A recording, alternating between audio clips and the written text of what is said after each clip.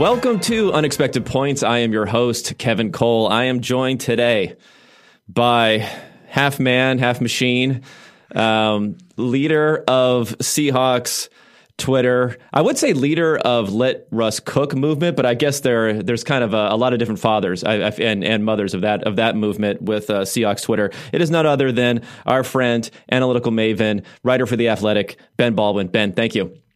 Yeah, thanks for having me. It's great to have you back in the podcast game, and I've really enjoyed this new show so far.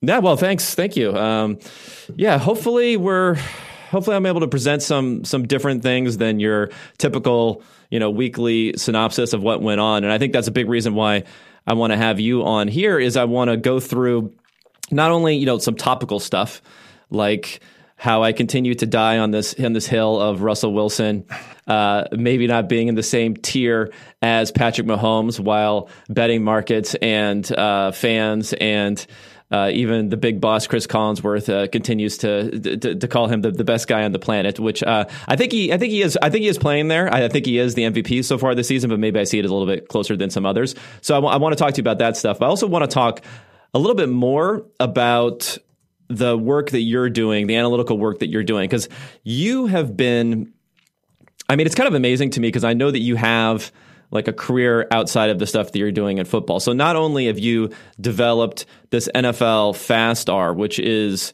a way to get play-by-play data from the NFL, it also has model calculations in there for win probability, for completion percentage, over expected, for EPA, so all that sort of stuff. But you've also have a website, which I reference quite often, actually, rbsdm.com, runningbacksdon'tmatter.com, with all this information. So I want to maybe just briefly, we can talk about, the impetus for this sort of stuff. Do you just get an itch that you want to do this sort of stuff? Is this just like a tool that you would want that you decided to give to the public? Like what's driving you to give all of this away while having a day job and a family and all that stuff?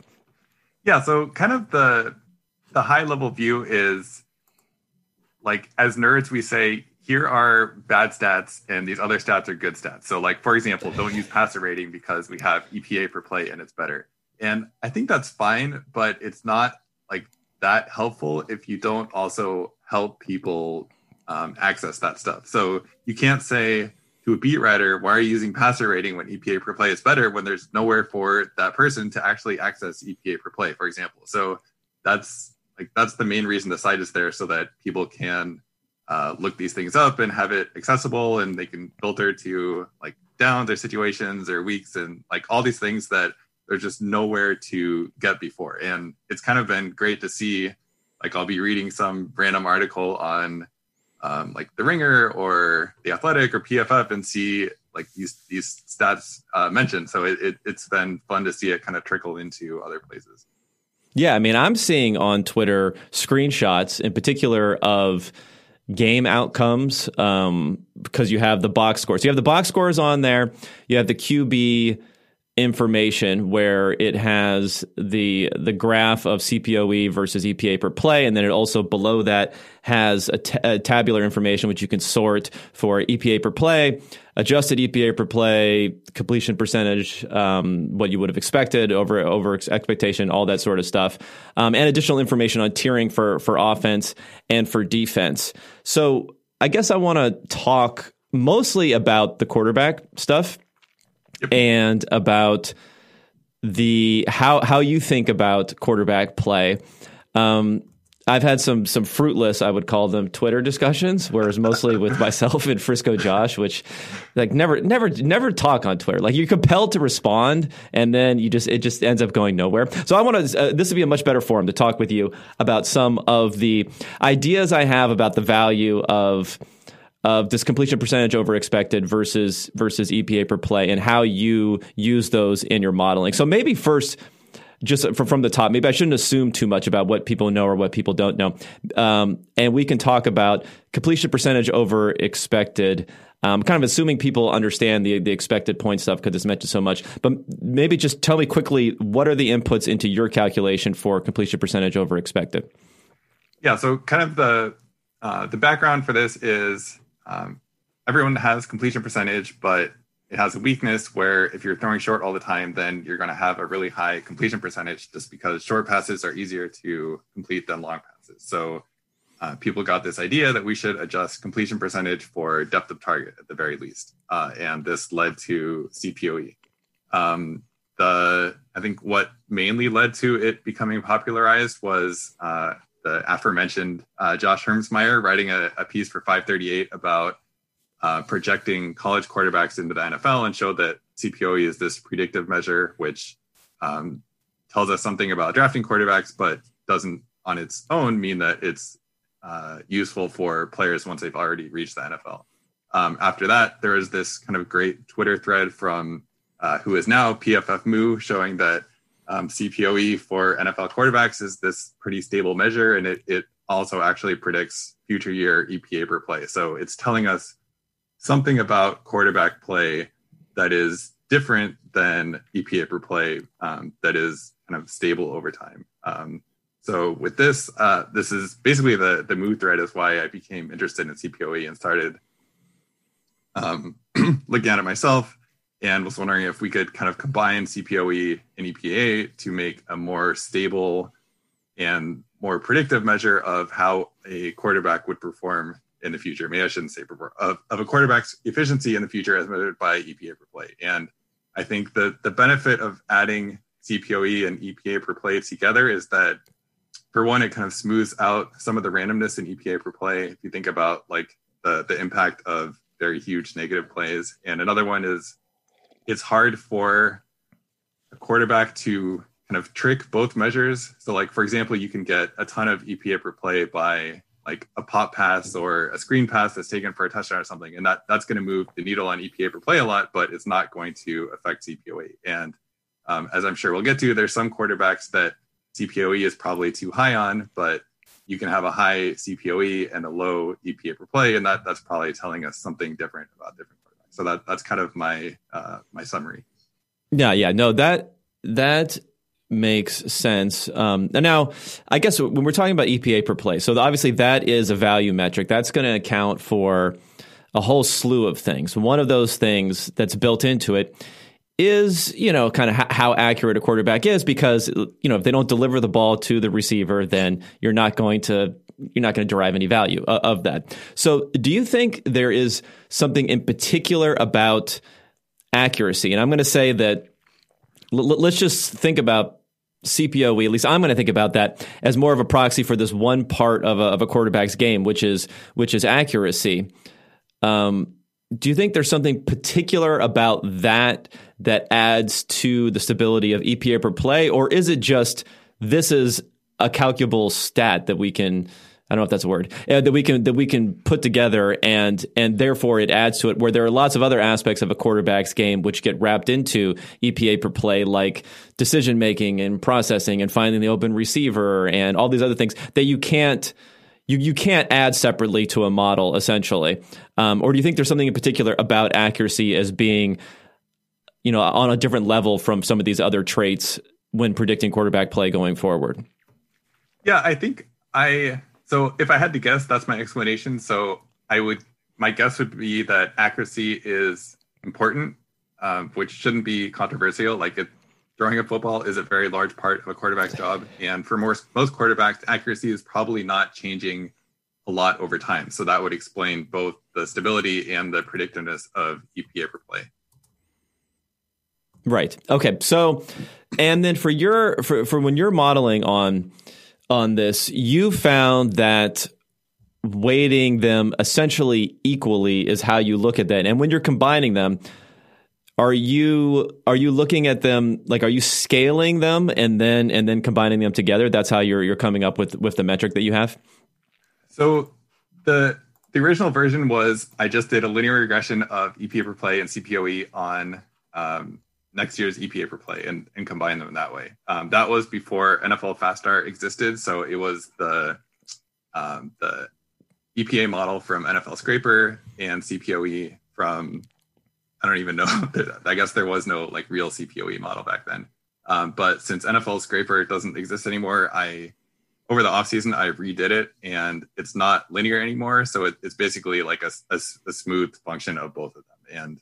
And I don't know if the 50% thing is actually true anymore. It's possible that EPA has a higher weight. I haven't actually checked.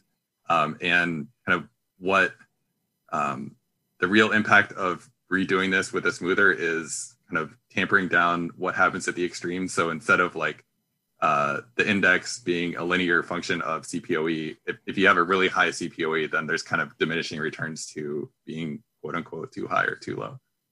Okay, that's interesting. I mean, maybe we'll get into some of this about the particular players. So in other words, if I'm reading this, I mean, I'm just looking at the site right now, and so the number that we're seeing here for EPA plus CPOE composite, so that number is the predicted EPA per play number, correct? Yeah. So the way to interpret this is if somebody had a given EPA per play and CPOE for an entire season, this would be the prediction of their EPA per play in the following season.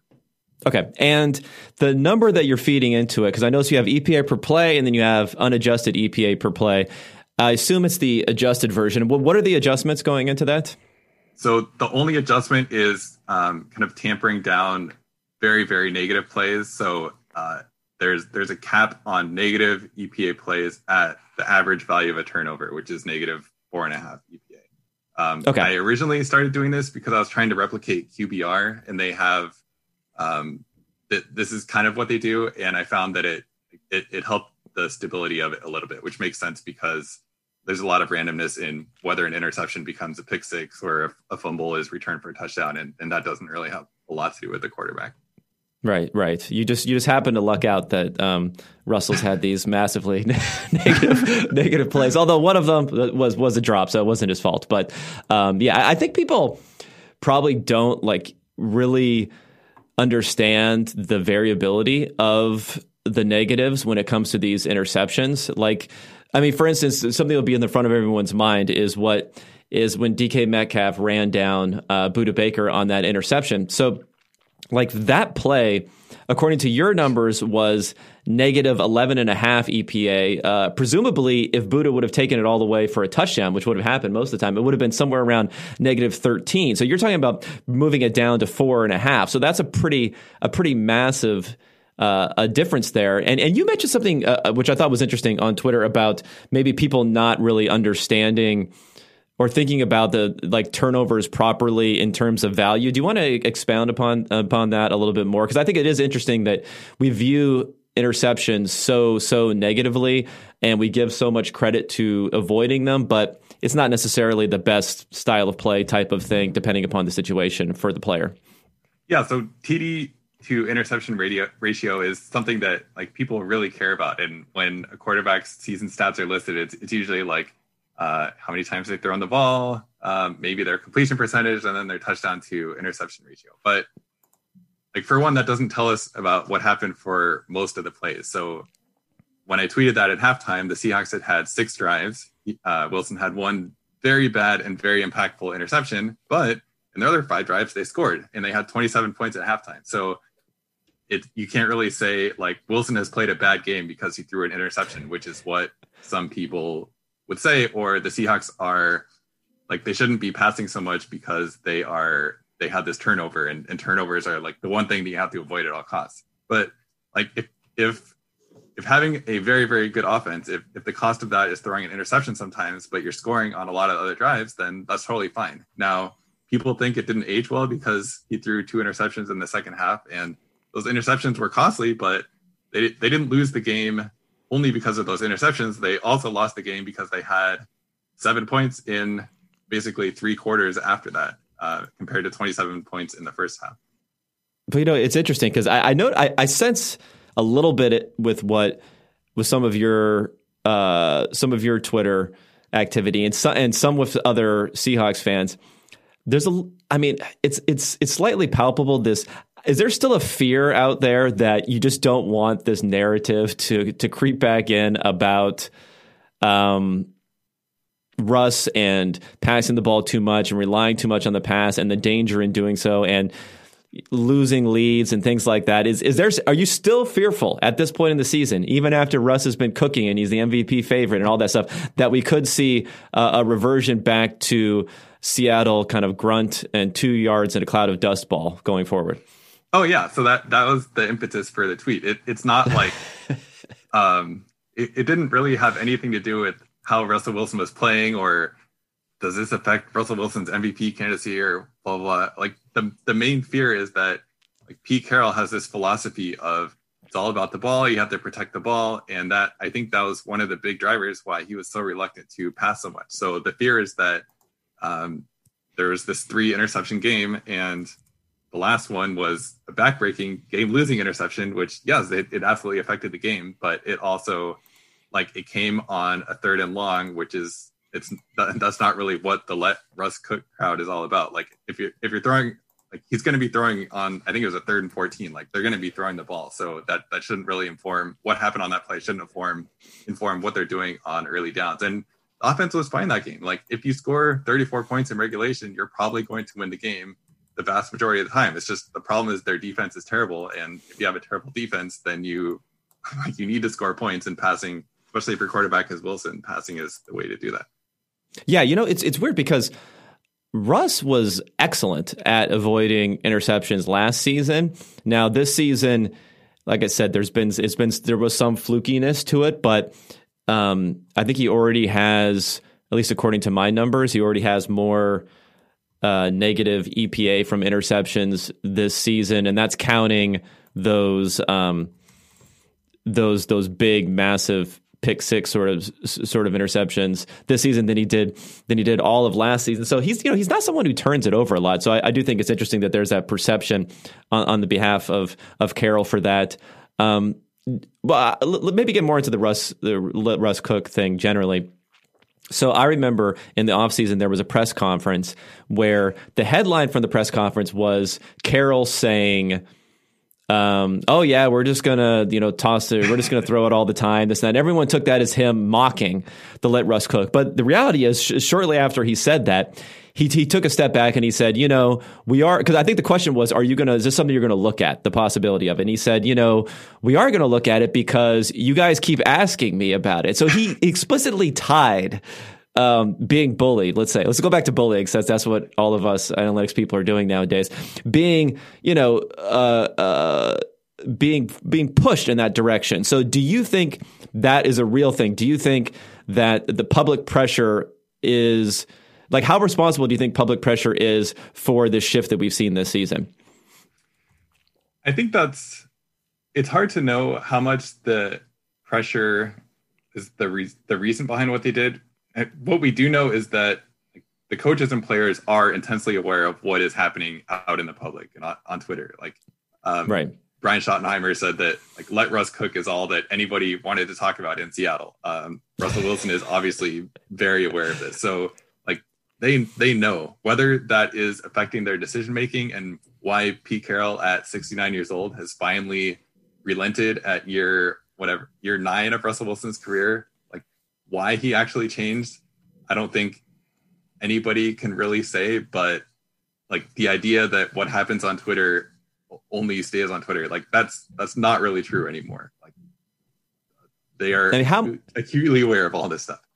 Yeah, but how much do you think is direct, is a direct effect? So they see what's on Twitter versus, I think what I've seen more than anything, and what I think has been more effective than anything, is you have there's a proliferation with The Athletic and other places of beat writers who are pretty tuned into Twitter, and I think are pretty smart and pretty willing to listen to new ideas, and they become a conduit for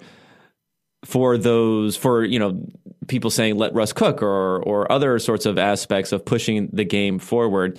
How much do you think it's that? Because you do have some pretty good beat writers who are working with the Seahawks who have been not only amplifying this stuff on social media, but they asking Pete Carroll about this in press conferences.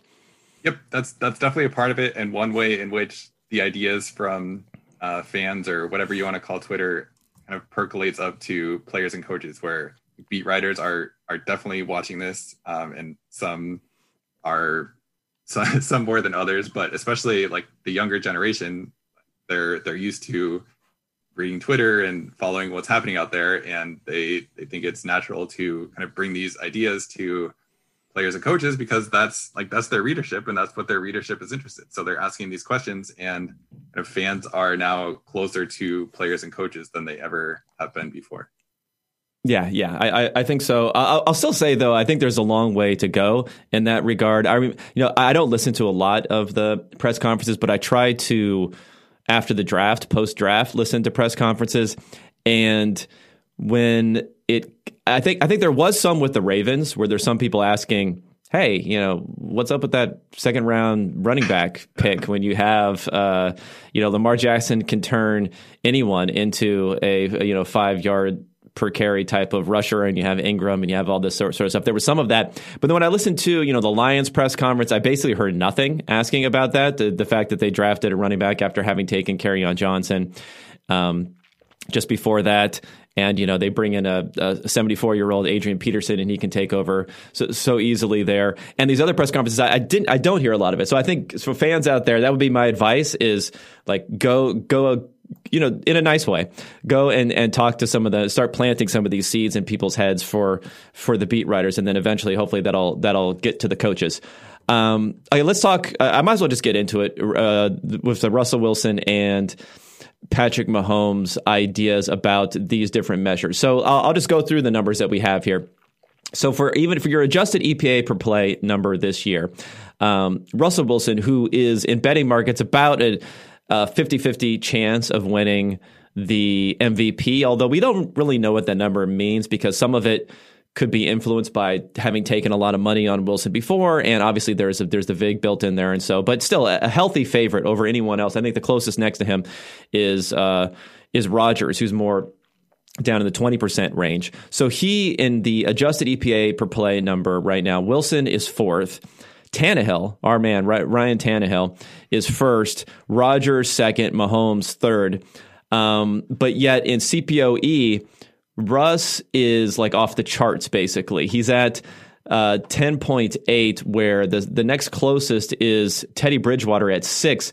And I was looking at this, I was trying to like scale it and look at it like a Z-score sort of thing, and over the last few years. And if you look at Russell Wilson versus the rest of the league, he's something like a standard deviation and a half above everyone else. Whereas when it comes to EPA per play, everyone's within kind of a standard deviation there. So I want to know how you think about this Wilson and completion percentage over expected and being so far out from everyone else. But you're saying in your calculation of the composite moving forward, it is tempered somewhat. So the fact that he is so far out from everyone else, ends up being downweighted a bit.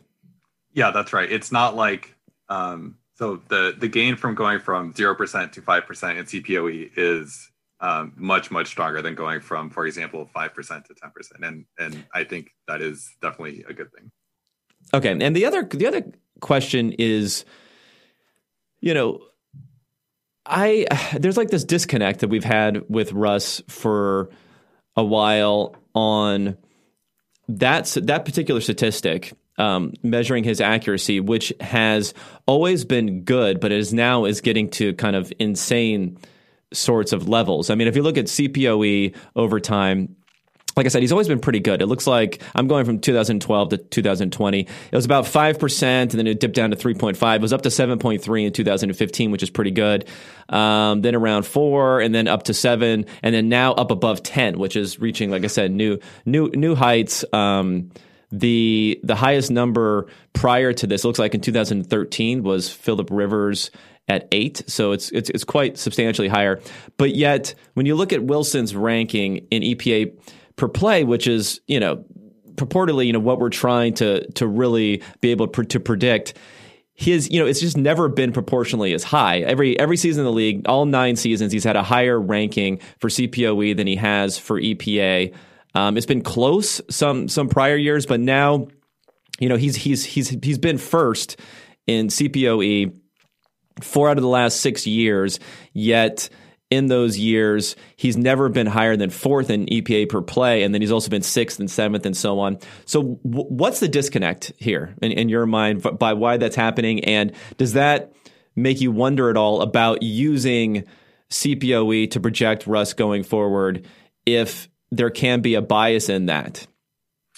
Yeah, so I think there are a few things going on. So number one is CPOE is probably, so it measures one certain part of quarterback play, which is how well do you complete passes. That is probably the best part of Russell Wilson's game. So he is very accurate, and he is very, very accurate throwing down the field, and completing those passes is what gives you the biggest boost to CPOE. So that's kind of one thing, is that it's kind of, I don't want to call it narrow because it's completing passes is important, but it's just kind of one slice of what quarterbacks do.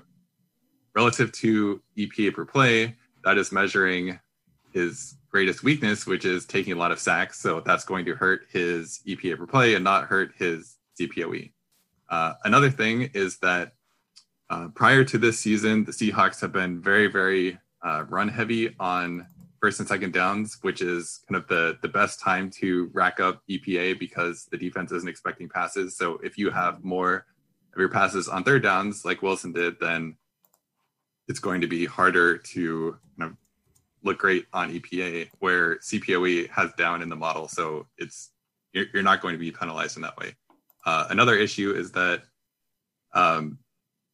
Wilson's offensive line was very, very bad. And I think that throwing disproportionately on third downs is probably especially harmful if you have very bad pass protection. And if you're getting sacked or throwing the ball away a lot on third down, then that's going to hurt your EPA and not your CPOE. There was one other thing I was going to say that I forgot. So I'll let you react now. Yeah, no. I think this year the disconnect is a little bit. It's probably would have been a little bit less if it weren't for the fact that he's probably it's probably unlucky, the fact that he's throwing so many interceptions. I mean, you have a down weighting of that, but even so, this is atypical for Russ to be throwing these interceptions. And I think sacks are the obvious thing. And I mean, although when I'm looking at pass EPA, I think that Russ has stepped up to a new level as far as he's really, he is leading. Like if you net it out, if you said, let's forget about sacks, let's forget about interceptions, although normally that's something that would help Russell Wilson, but this year, not as much. Then he has, at least according to our numbers here, which I know they always differ a little bit across EPA. So I have him for 113 expected points added just through passing when you net out interceptions, which is the highest of anyone. And Rodgers on a per throw basis is close, very close, if not like maybe slightly better. But he's higher than Mahomes and everyone else there. But yeah, it really is the sack number where actually this season hasn't been that bad for Russ if you look at it. But he's still, 1, 2, 3, 4, 5. Let me say he's still in like the top 6 or 7 as far as taking sacks is concerned. So I guess this kind of feeds into this thought, the thoughts that I had about his placement in the quarterback hierarchy versus I had specifically Patrick Mahomes and others. Like I was looking at prior years, if you take, let's say, sacks and scrambles, which are probably the two least valued aspects of a quarterback's game, which have a lot of strong effect on EPA per play, that, he's probably spotting Mahomes, maybe not as much this year, but in prior seasons, like it's almost spotting someone 45, 50, 60 EPA every season. So I guess my question is, can he overcome that just through this passing success that he has? And maybe that's why I view them differently. Do you think it's fair to do that, or do you think you should really just focus on the totality of the performance, and that's why you can see them as being on the same plane? Yeah, I remember the other thing I was going to say. So a lot of my explanation for Wilson's divergence between CPOE and EPA had to do with the Seahawks not letting him throw the ball on early downs. And right. the hypothesis there would be that if the Seahawks did let him throw more on early downs, then we would expect CPOE and EPA to be similar. Obviously, that's not what has happened this year. Wilson's CPOE is still a lot higher, but this is one of the challenges of EPA, where a couple of plays can totally swing the EPA. So if we're looking at the CPOE versus EPA chart on the website, Wilson is way below the trend line, but this is the kind of unadjusted EPA where he's been docked 10 EPA for a pick six that bounced off his receiver's hands. He's docked 12 EPA for throwing the almost pick six against the Cardinals. And yes, it was a bad decision. And yes, he was lucky that DK Metcalf chased him down. But at the same time, how many interceptions thrown into the opponent's end zone are returned 90 yards? Like it's not a lot. And that stuff is mostly random. It doesn't have a lot to do with the quarterback. So kind of on the one hand, the hypothesis has not really been borne out, the kind of convergence of EPA and CPOE if you were allowed to throw more, but also like EPA has all this inherent randomness built in that it's hard to know, like it's hard to know what to make of this after 7 games or whatever. Going back to your question about Wilson and Mahomes and sacks, like I think this is the right way to think about it. So if we're comparing specifically these two quarterbacks, each one has one strength relative to the other. Mahomes is great at avoiding sacks, and Wilson is great at completing the passes that he throws. And kind of how to weight those against each other is not super obvious, especially when Mahomes, prior to this year, Mahomes had such a better infrastructure as well for producing EPA. Like he had better pass protection, better receivers, better play calling. He got to throw more on early downs, like all this stuff that is probably affecting EPA more than CPOE and gives Mahomes this inherent advantage. Now that a lot of that is gone because the Seahawks actually have pass protection and 2 great wide receivers, and they're letting him throw more. And now their EPA is pretty similar, and that's with Wilson getting pretty unlucky with things that affect EPA a lot, and Mahomes probably getting pretty lucky, especially in that Patriots game. And if you kind of throw it all together, then the EPA and CPA composite has Wilson a decent bit higher than Mahomes, and that's consistent with, like, for example, if you look at PFF grades, it says that Wilson has played a lot better than Mahomes this year.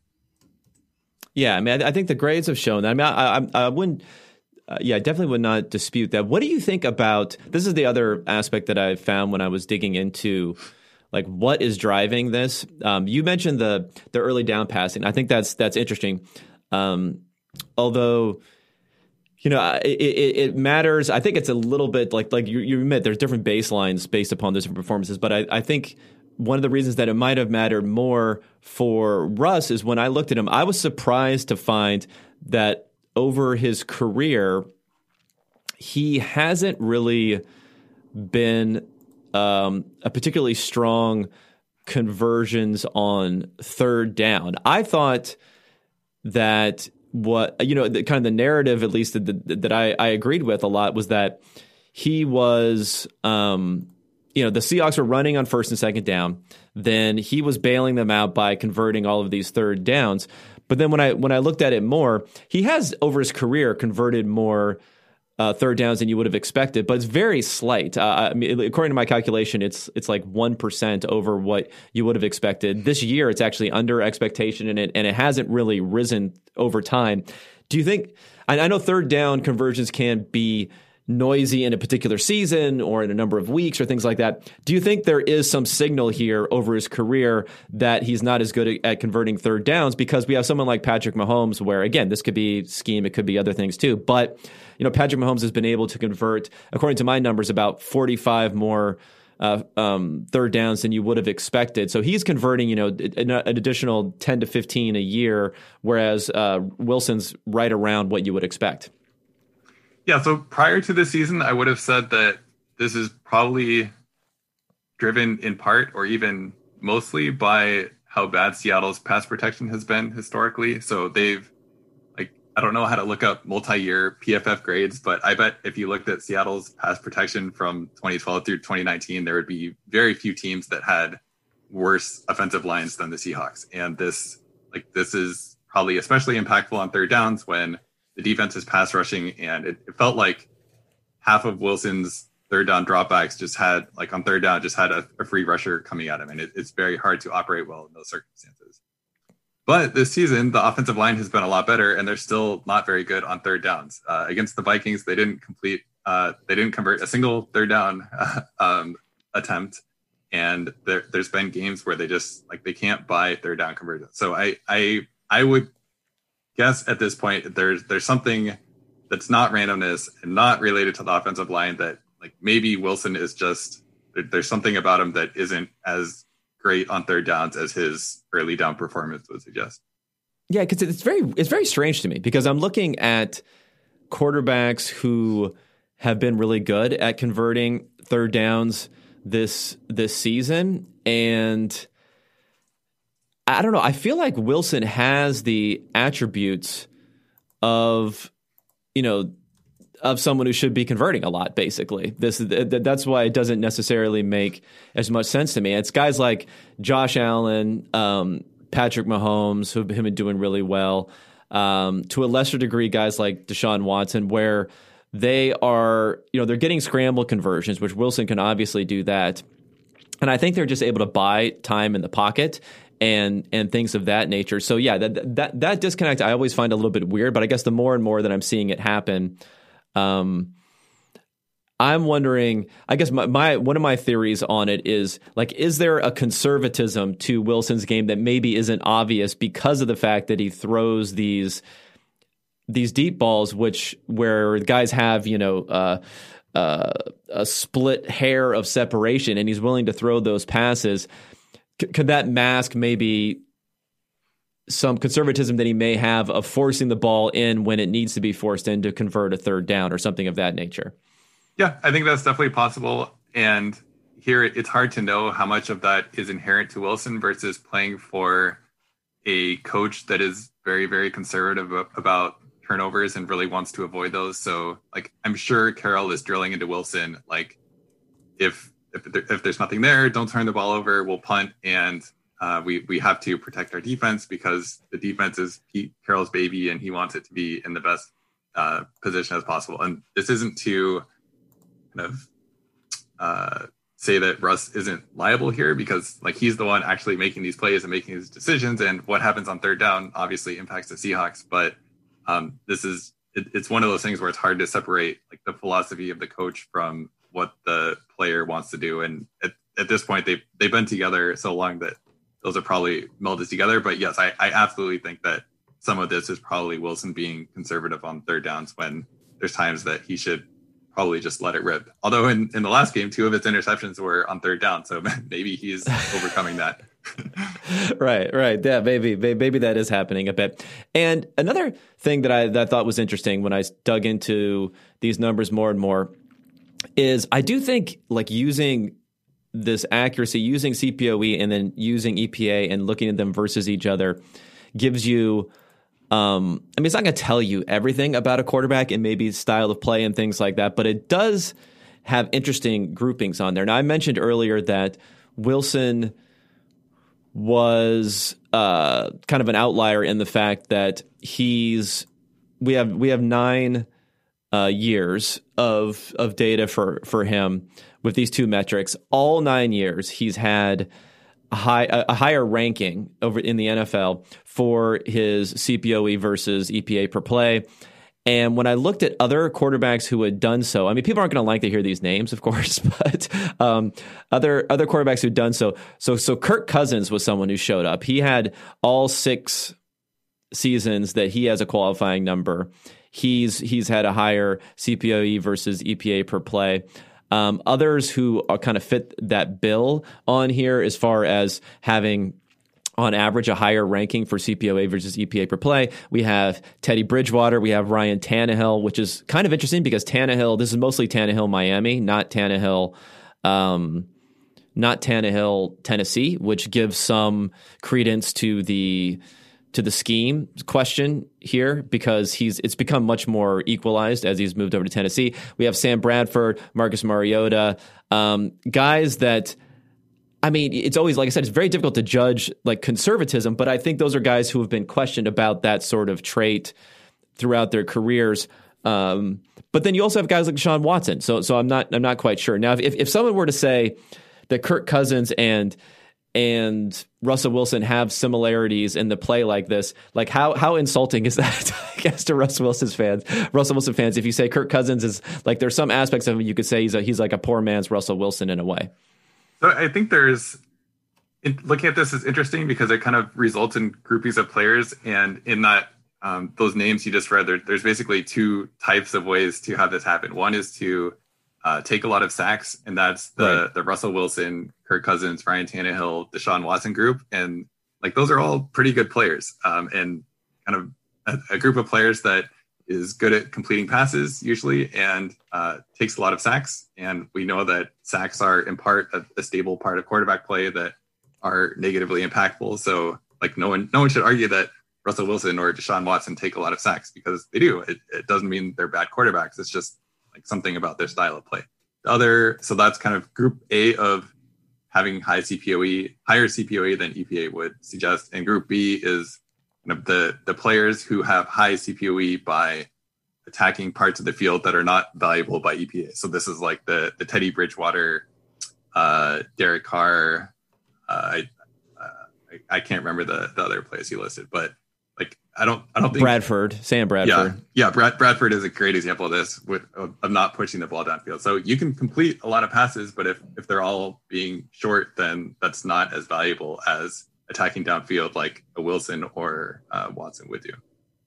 Now, on the flip side, so maybe we could talk a bit about Mahomes here, because I know you send out some stuff showing his CPOE, and I don't know the proportion of troll versus honest opinion on this when you're putting him next to Jimmy Garoppolo and you're saying, hey, look, two system quarterbacks or whatever, or two guys who have everything schemed for them. But it is interesting that when I looked at the flip side of this, so I said guys who are significantly higher on their EPA ranking on average versus their CPOE. Yeah, right at the top we have Jared Goff, Patrick Mahomes, and Jimmy Garoppolo. Now, this is going back to 2006, which I think is as far back as we have the ADOT data in order to calculate the CPOE. So does this... But maybe I'll ask you first with these thoughts about who these quarterbacks are. How much does this say to you? This is a system scheme thing versus how much does it say to you that there may be things that they're doing outside of accuracy that either are, in the case of Mahomes, maybe easy to recognize because everyone sees him as this elite quarterback, or in the case of Goff and Garoppolo, or maybe harder to recognize, that is boosting their productivity over what you would expect just based upon this accuracy metric? Yeah, so the Mahomes-Garoppolo thing is... that was from a comparison of, so in NFL FastStar, we have our own version of CPOE that is from public data, and the biggest driver is air yards. When comparing that to the Next Gen Stats, which have their own version, they do it from tracking data, so they have things like pressure on the quarterback and receiver separation, blah, blah, blah. If you kind of plot one against the other, then they're very, very strongly related, at least this year, except for two quarterbacks, which is Mahomes and Jimmy G. And the NFL FastStar model is much higher on both of those than the Next Gen Stats model. And my guess is that the Next Gen Stats model knows that both of those players are throwing to open receivers more often than other players are. And I don't think anyone would dispute that about either quarterback. They both have very good offensive head coaches who are scheming for them. Going back to go ahead. Sorry. No, go ahead. Going back to the EPA versus CPOE thing, this has been pronounced for Mahomes, but it would be much, much, much more so if we use the Next Gen Stats version of CPOE, which builds in the receiver separation thing. Now the question is, to what extent is Mahomes quote unquote responsible for this receiver separation part, which I think is what you're asking about with decision making. And I think there's yes, there is some aspect to that where we see Mahomes avoiding getting sacked, which is one of his great traits, and scrambling out. And then afterwards there's a wide open receiver. And in cases like that, we shouldn't we shouldn't use that against Mahomes because like that's a play that he's making and most quarterbacks would not make. But there's also these plays where he's throwing to wide open receivers, like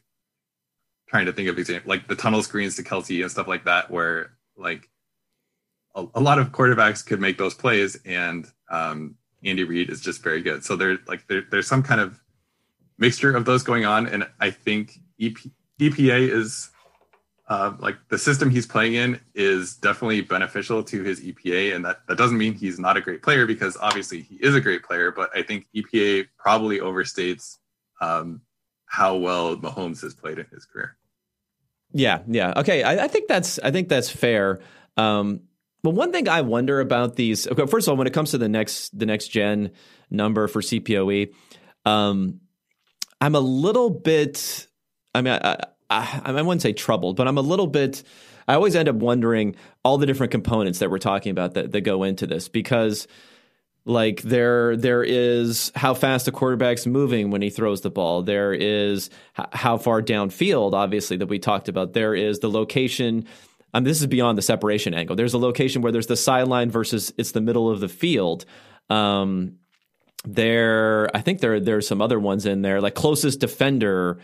I believe like how close the pass rush is when you're throwing it. So like all of these different things, well, I think each one of them, if you could look and see what the adjustment is, I think it could be interesting. But at the same time, there is some like selection bias in like if you're not willing to throw the ball into the middle of the field, then and you're throwing it to the sidelines, and you can complete these like amazing sideline passes, but they're not necessarily the best pass that you could be throwing, right? Like you could be throwing a ball more into the middle of the field. And the reason quarterbacks are not willing to throw into the middle of the field is you get more EPA per target when you do that.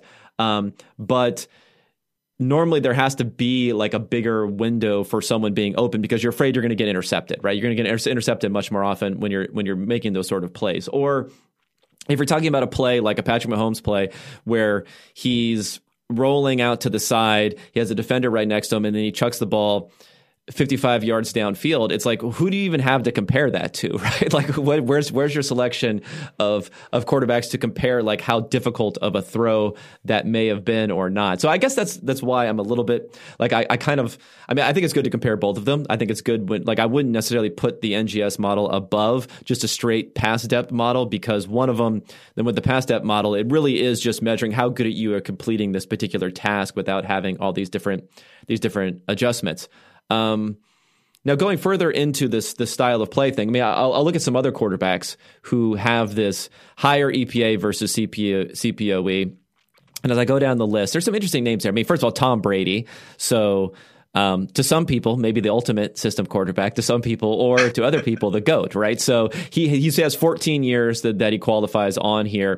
13 out of those 14 years, he had a higher EPA than his CPOE. On average, he's a 6.5 rankings better on a seasonal basis. So it's pretty huge difference between those measures. Other guys that fall on here, Donovan McNabb. Now that's interesting because he's someone obviously who played with Andy Reid for a lot of his career, although this is really kind of like the latter half of his career, so it doesn't really fall in as much, but he's someone to fall in there. Andrew Luck, which I think provides a big contrast to Russell Wilson, because I guess I'm kind of wondering whether these guys are viewed like, is there just a more positive sentiment? I think like there's a more positive sentiment around a lot of these guys. I mean, Matthew Stafford's another name that comes on there, right? Josh Allen is another name that comes on there. I feel like these are guys where is it capturing something that these are very beloved quarterbacks when they talk about like their potential or their traits or their skills or things like that.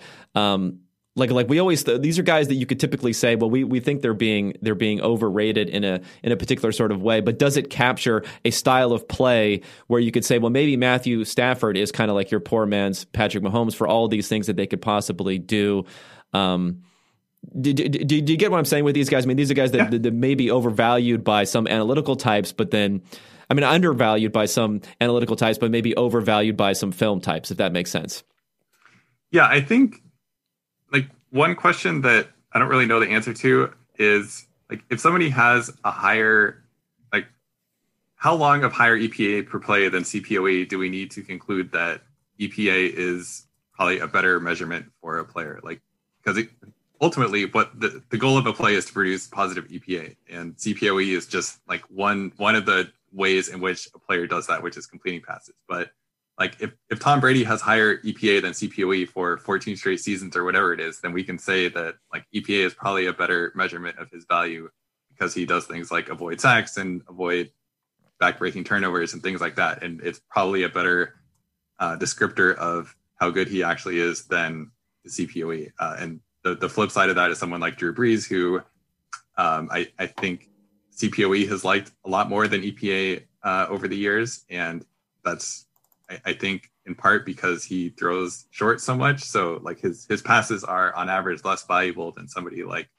a Tom Brady's. And if we have like a decade of information about somebody and he's always producing higher EPA per play than CPOE, then I think at that point we need to say like either he has some play style or trait where his game is more conducive to producing EPA, which ultimately is the value metric that we care about, or he's in a scheme that allows him to do this. And if it has gone on for a decade, then I think the scheme argument becomes less convincing because like schemes and players around a player are changing more often than the quarterback is. So we're at that point, we're probably measuring something inherent to the quarterback with somebody like Brady.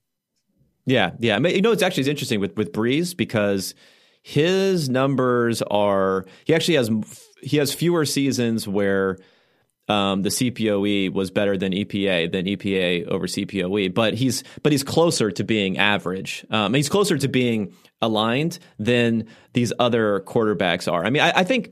I think you do find more quote unquote kind of like elite names in the EPA over CPOE, which kind of makes sense, right? Like you're going to have Brady, Peyton Manning falls in there too, although it gets a little bit muddled because as he like those 2014, 2015 where he basically died and the second half of 2014 and 2012 where he came back from the neck injury and he was not quite the same guy. Those were the seasons where the CPOE and the EPA were like very close. And he has some other seasons. Unfortunately, Peyton Manning kind of breaks this metric because he's like the best at both too often.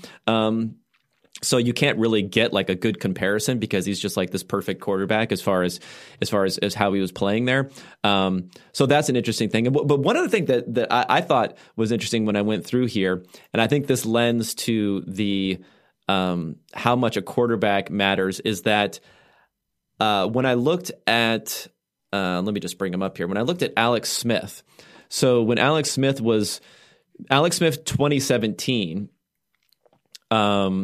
When he was playing, you know, the year before Mahomes took over, so with Andy Reid, essentially with the same cast. For the most part, right? They had Tyreek Hill was emerging at that point. Kind of broke out that season. Maybe he's on a different level now, but for the most part, they had the same cast. Maybe no Sammy Watkins, if you want to say there's Sammy Watkins' a big impact there. But I don't know if this is true. This might not be true of the next gen version, which is looking at separation. But of the NFL Faster version, he still had a higher CPOE than he did EPA in 2017. He did in 2016. And then if you move further back where he was struggling a bit more, then it kind of flipped over to EPA versus CPOE. So it is interesting that Smith in the same offense with the same players, with the same coach, had the inverse relationship where he was second in CPOE in 2017, but then he was seventh in EPA per play. So it is possible that the quarterback, we're probably looking at an extreme version with someone like Alex Smith, but there is obviously a quarterback influence on this number beyond the scheme and how open receivers are and things like that. Yep, I agree. Okay, now let's quickly move on. I want to talk about the article that you came out with today. I haven't looked at a great distance, but we're kind of talking everything fourth down in the NFL. So what are the biggest things that you're seeing, not only with the model that you've made and what coaches are doing, and how big of an impact do you think really the fourth down aggressiveness is having on the NFL this year? Yeah, so kind of as background for this, I was watching the Bears Buccaneers game a few weeks ago, and the Buccaneers had this fourth down decision. I think it was like 4th and 1 at the opponent, maybe 6-yard line with 5 minutes left, up by 1 point. And I think like watching the game, I thought it was not a super obvious decision. Like, or wait, they were down by 1 actually. So like, do you kick and put yourself up by 2, which like it feels nice to have a lead, or do you go for it and try to score a touchdown, which would have a bigger impact on the game? They ended up kicking and then losing. And I was like, I want to have like some sort of way to say whether decisions are good or not. So I put together this 4th down calculator that's built on basically the NFL FastStar win probability model. And it looks at, based on this distribution of possible outcomes, if you kick a field goal or punt or go for it, then what is your average win probability across these states? And then it ultimately spits out some final recommendation. What I found is that, so I put together this model and then looked at how closely NFL head coaches have kind of adhered to the recommendations of this model when the model makes a quote unquote strong prediction, and found that number one, they actually, at least in 2020, they actually have been following the model somewhat closely. So I think it's something like 2/3 of the time when the model really thinks you should go for it, coaches have gone for it. And then when the model really thinks you should not go for it, they basically never go for it, which is interesting in and of itself. But also the rate at which coaches have been aggressive when the model says to be aggressive has increased a lot, even over the past few seasons. And like we sort of knew this already, but it's nice to have like this framework to evaluate decisions and then compare this framework to what coaches are actually doing. And I know PFF has their own calculator, and I'm guessing it would say similar things, but that's basically what I thought we learned from this. Yeah, no, I mean, I think what's interesting though is that just generally, like, offense has been so much better this season, and yep. Like there's this feedback loop of, you know, you play well, you succeed more often than what you're expecting, which is happening across the board, and then you end up trying for it more often. So I think we're seeing that a lot in what's going on here. Now, do you? I guess I have a couple of questions about this. One, is this like sustainable? So will this continue beyond this kind of the season that we're seeing now for what's going on? Do you think that's the case? And has there been anything as far as in crafting your model where even anecdotally, that there are certain situations where the model is a lot more aggressive than what coaches generally are, or vice versa? Yeah, so I think to the sustainable part, I would definitely think yes. I think one of the main reasons that coaches were reluctant to go for it is the kind of questioning / criticism that they would face afterwards if they didn't. But as it becomes more and more common to go for it, then it almost feels routine, and nobody's really, well, I shouldn't say nobody. Fewer people are blinking an eye when a coach goes for it in a situation where maybe they wouldn't have in the past and they didn't get it, because like more and more people are understanding the logic, and like, here is what the model says, and retaining possession of the football is actually really important in a game where the goal is to score points. And I think people are getting that more and more, and hopefully this piece adds to that in some small way. For the second part, I think the model is much more aggressive than NFL head coaches. And we kind of see that in both, like when it says to kick, they kick 100% of the time.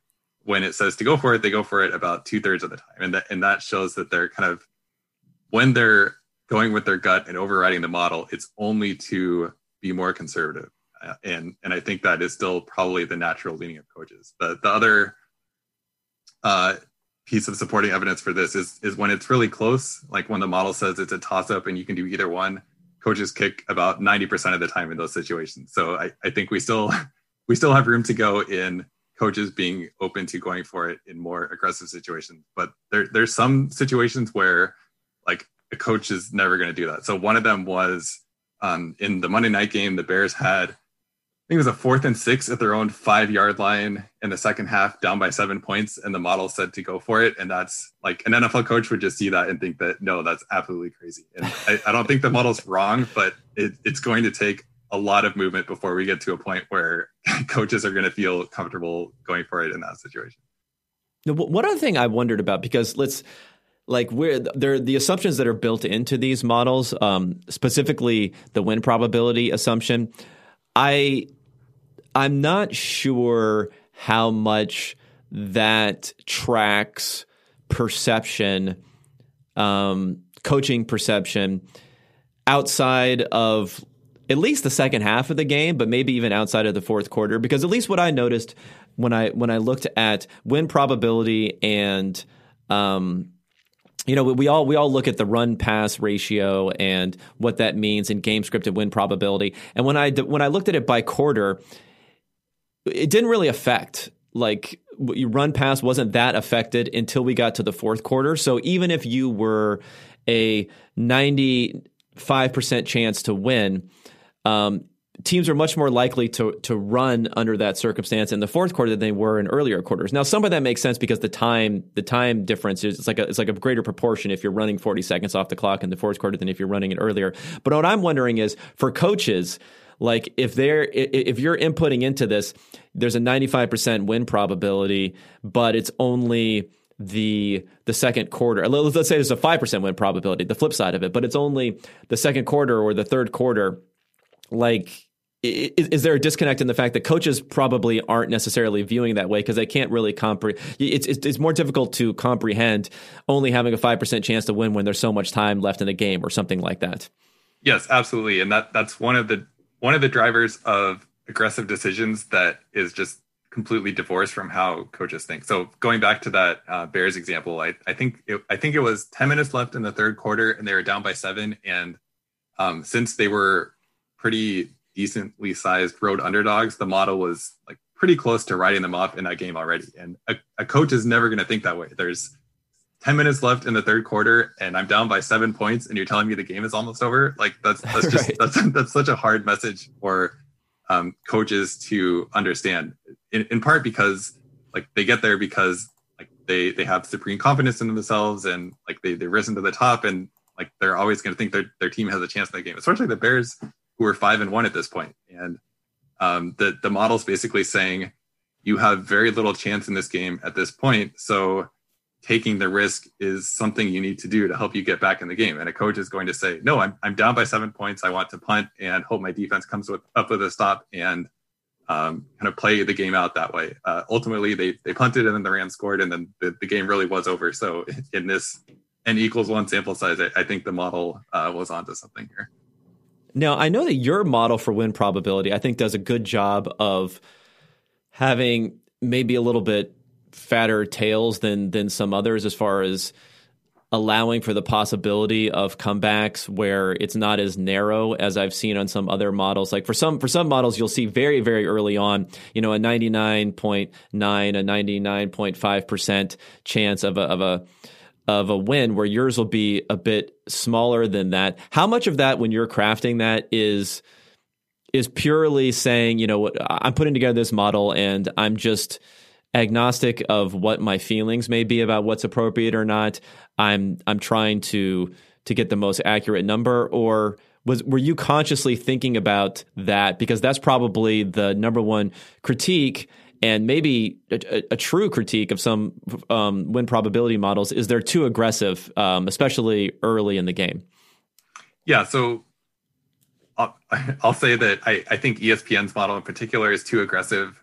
So there's on that Week 5 Sunday night game between the Vikings and Seahawks, the Vikings had a 4th and 1 deep in Seattle territory, where they tried to go for it to end the game. And I think ESPN's model said that whether they kicked or went for it, they had like a 98% chance to win the game, which I think is, like, very high, considering, like, even if they kicked a field goal, the Seahawks would be down 8 with Russell Wilson with 2 minutes and a timeout remaining, basically. And I think 98% is really aggressive there. And I think both PFF and us had, like, somewhere in the low 90s, which feels more right. But in terms of, like, actually building that into the model, I didn't make any effort to be conservative. It was just kind of how, like, after tuning the model for a long time and trying to get kind of the best performing model possible, that was the end result of that. So I'm not sure exactly how others have come up with much more aggressive models, but it definitely feels right to be more conservative at the end of games to allow for chances of comebacks, especially this year when we've seen a lot of them. Yeah, I guess that's another question is like how much, everything is based upon historical data. So how much is there an issue of an improbable comeback is just much more likely now because these offenses have reached a different higher plateau for their level of play at this point? Is that something you can even credibly build into a model?